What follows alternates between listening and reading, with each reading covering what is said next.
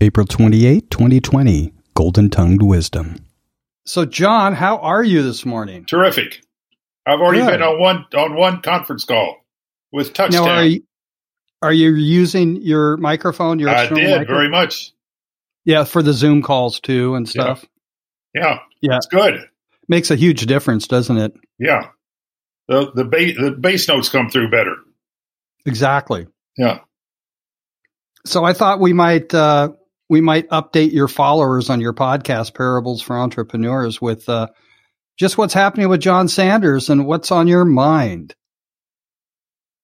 Yeah, let's do that. Okay. Let me think about what's on my mind right now. Think of something cogent. Okay. Well, we'll talk about the virus problems. Okay. So let it, like you're living in a really nice retirement community home in Carlsbad, right? So absolutely the best. Yeah. Go ahead. So we're very comfortable. They're taking care of us. Oh, my hair! Got to fix my hair here. Well, the video doesn't get recorded, so don't you worry about that. Well, the barbershops aren't open, so his hair is getting longer. I'll have as much hair as you do pretty soon, John. Oh, look at this. This is, a bit much. My sister goes, I'm really jealous of your curls. It's just like, here, I'll cut them off and send them to you. There you go. So we're living very comfortable here at Carlsbad by the Sea. They take good care of us. We don't have a dining room service anymore, but they bring it to we live in the Ocean Building. They bring it to us, or you can go pick it up at 2 central locations. And you order your dinners. You've got option A or option B. And all of this is done through our concierge service, which is online. And more and more of our people are using they're getting into the online stuff, even us old folks. Oh, so, the average age here I'm above it. It's 79. I'm 81. So we've got a bunch of hundreds here. Not a bunch. I think you have 5 or 6 now. And several of them are onto the computer stuff and using Alexa and really, really getting into the world. So that's amazing. You have 5 or 6 people over 100. And and I understand in terms of health, everyone's doing really well. We've had no virus whatsoever. Staff or residents. Nice. That's with 106, over 200 people, 150. So what are they doing to ensure that? Well, we have they started about 2 weeks ago. If you go to outside of your apartment, anywhere in a building, you got to have a mask on. Mm-hmm. And a bunch of the ladies have made a bunch of masks here, so everybody's got one at least. There's no dining room service, so you don't get together socially so much there. Right. There are no gatherings, and a gathering is more than one person unless you live together. So you're not allowed to have visitors in your apartments regardless. Yeah. No outside people come in the building. No people move apartment to apartment. So they're really doing it, which is not a big deal one way or the other. Right. And I'm out on the street quite a bit. We walk 2 or 3 times a day on the street. Can't go on the beach yet. Hopefully next Monday. No, they opened up San Diego and Moonlight Beach and Encinitas, I guess, huh? Yeah. We're not open. Carlsbad Beach is only about 3/4 of a mile, and that's the part in front of us. Then the California State beaches have the beaches on down. So when they open, we'll probably open. Nice. They don't want everybody coming on our little stretch of beach. No. Yeah, we wouldn't want that. But small businesses, this virus is affecting everyone. Even if it's not directly, it's affecting your emotions and what you think of the future. So I think small businesses constantly have one added layer of challenge, and that is adapting to this new future. My biggest concern is we'll do away with the handshake. I love the handshake. Oh, yeah. The handshake tells me you're just going to have to person. migrate. You're going to have to go do an elbow bump or something. There's no emotion in the elbow bump. I know. There's not this. It's not the same. Because I've always told, especially the young ladies that work for me, because I had a bunch of sales gals when I had the newspaper. And I used to tell them, I said, there's 2 big advantages you have over a man salesman. I said, number 1, a good handshake puts you in a different category. Now, this is 20 years ago. And a smile, there's no man can beat your smile. So I said, you give them a good handshake and a smile, You're already there. But I said that the other thing about women salesmen versus men, I always preferred them. First of all, they're more fun to be around. And second, because salespeople, they're already outward in their actions. But I said, women, the advantage that women salespeople have over men is that I said, women customers always want to help another woman. So they like giving business to a woman. Mm-hmm. And I said, men just like to be mothered. And I said, they remember their mother telling them what to do and they do it. And I said, so the key is when you're talking to a customer, you don't ask him for something. You tell him this is what he should do and he'll believe you.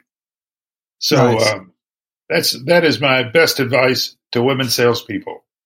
I already know what the name of this podcast is going to be. Women over John, men. Uh-huh.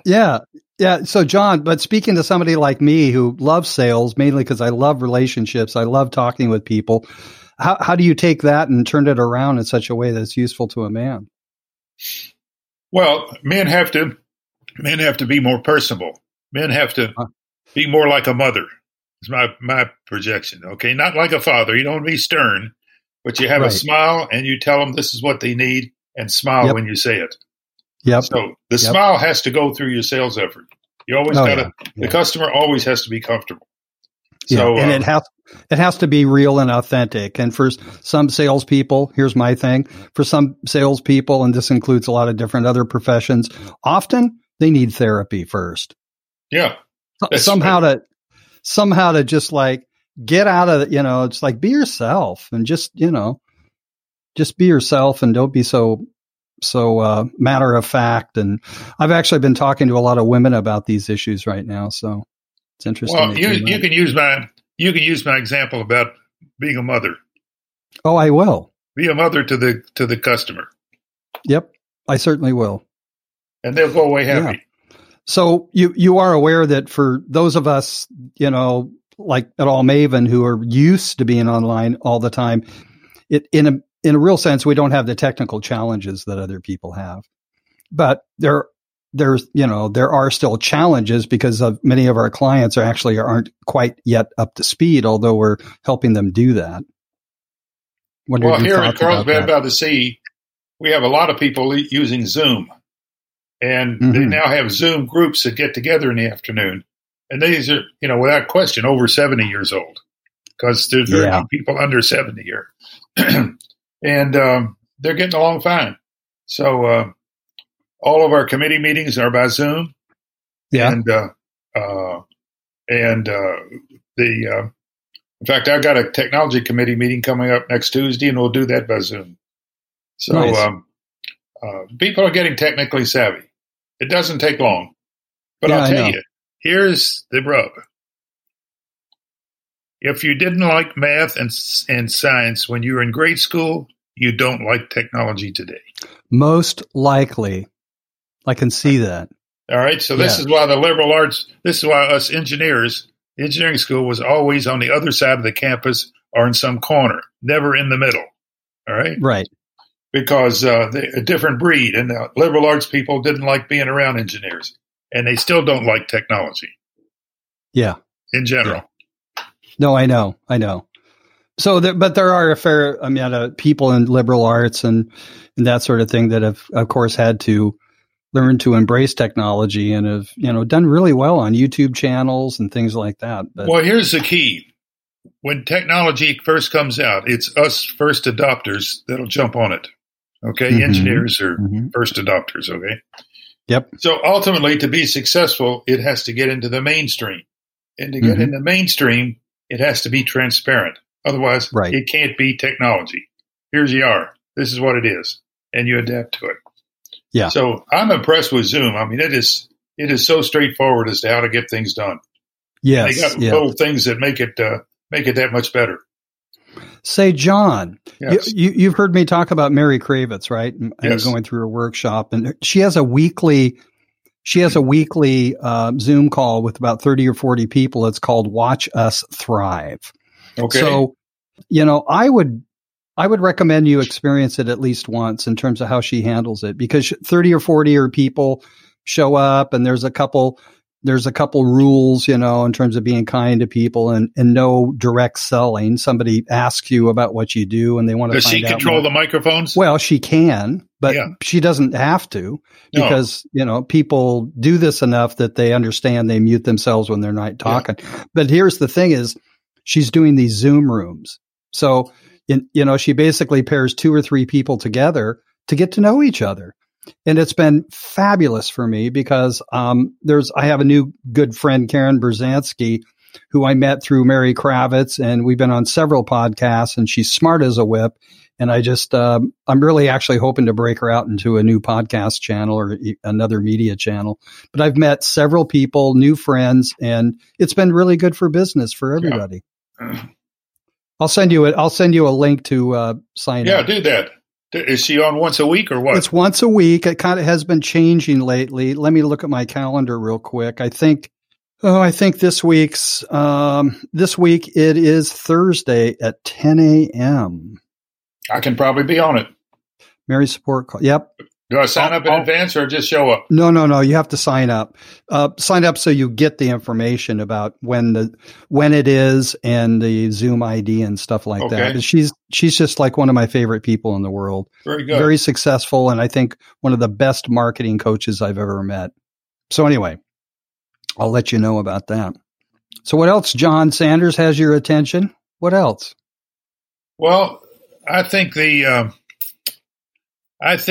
I'm still trying to absorb in my own mind the relation between the shutdown that the nation has gone through and the relation between it and so-called saving lives.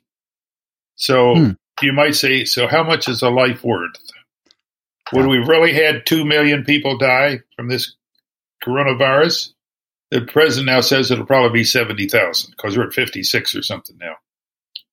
So in the meantime, it's cost our economy God knows how much. Maybe it may sink parts of it forever. Yeah, I'm pretty sure of that. So how do you put a dollar amount on a human life?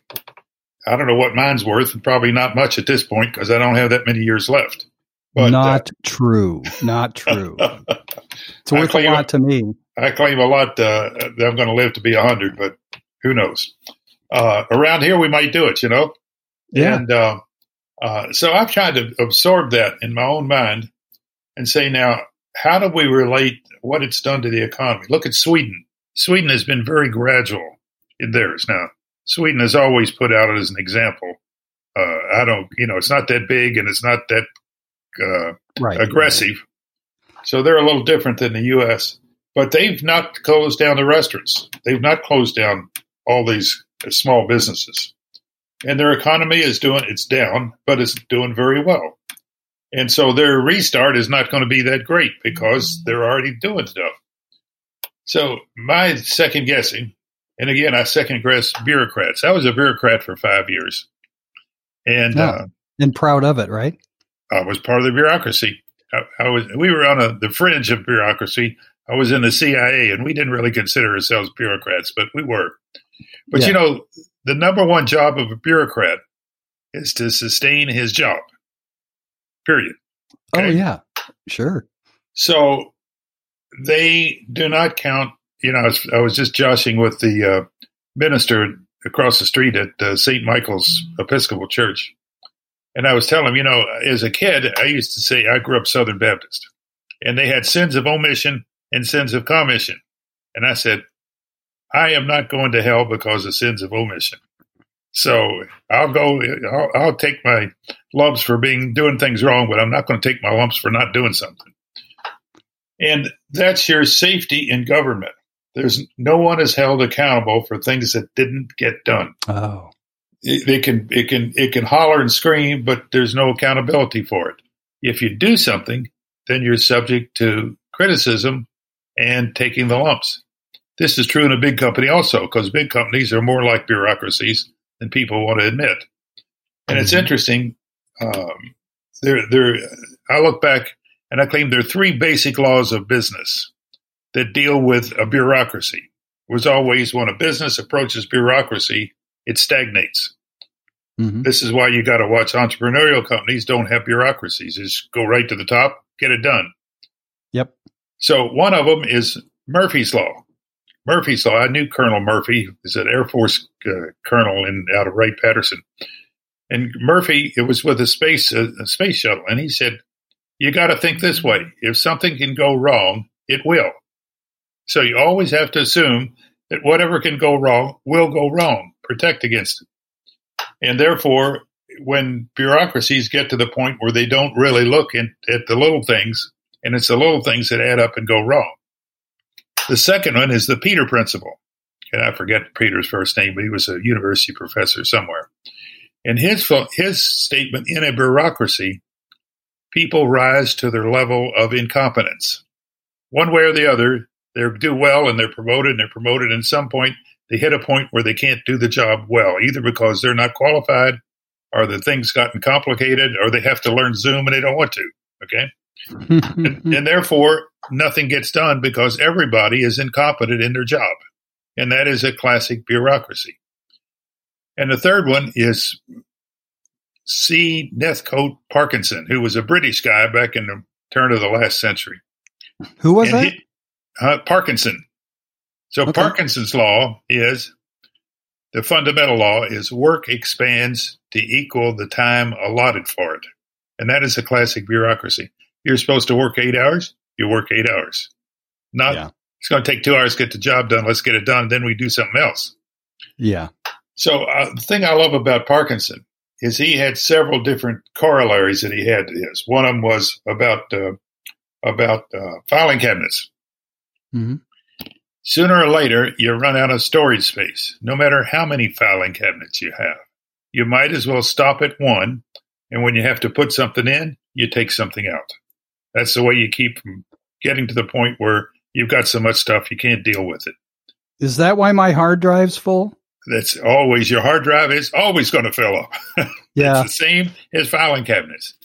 And so his thoughts, when a number of years ago, when I was getting much more paper than I get now, I used to stack it up beside the bed. And so when the file finally fell over, I would take the bottom half and throw it away. Right? And Parkinson said that so filing goes to the space allotted for it, just like work expands to equal the time allotted for it. But he had several characters that he described in a bureaucracy. And the best one that I remember was, he said, a south pointer. He said a south pointing compass is equally valuable as a north pointing compass once you've determined it's pointing south. Right? Mm. So he says a person in business who's always wrong is equally valuable to one who's always right. Once you find out he's always wrong. And until you do, it can cost you a lot to get to that point. But once you've figured out what the person's capabilities are, you're back to the devil known is generally better than the devil unknown, because you adapt to the devil and deal with it. Yeah. Wow. You got to read more those parables. They're still more around. Parables. Yeah, they're still around. Yeah. I feel like we're just getting started too. You know, John, it's really great. There's a number of people that I've been turning parables for entrepreneurs on, and you know, I just want to acknowledge the fact that you're a really best kept secret at the chamber and just in the community. So, and most of it is experience, and you know, I consider it to be golden tongued wisdom. If you want to know the truth. Well, thank you. I think you're getting smarter every time we talk. Well, thank you. And anyway, I really enjoy these conversations for sure. So John, I need to wind this up only because, I got another appointment, but I want to keep this going. Do you have anything else you want to say for this? Not right now, episode? But I'll be more prepared the next time for some cogent words. Well, you were, really, really great. Like I said, it's kind of started talking at the top about sales and women and how they're so much better at it, but evolved into bureaucracy and three principles, which is really, really great. So. Well, okay, my friend, you take care. Thanks for the microphone. Yeah, before you go, next Tuesday, we're at the Chamber Business Resource Committee it's actually, I think, going to be at 7:30. Is that the one you're referring to?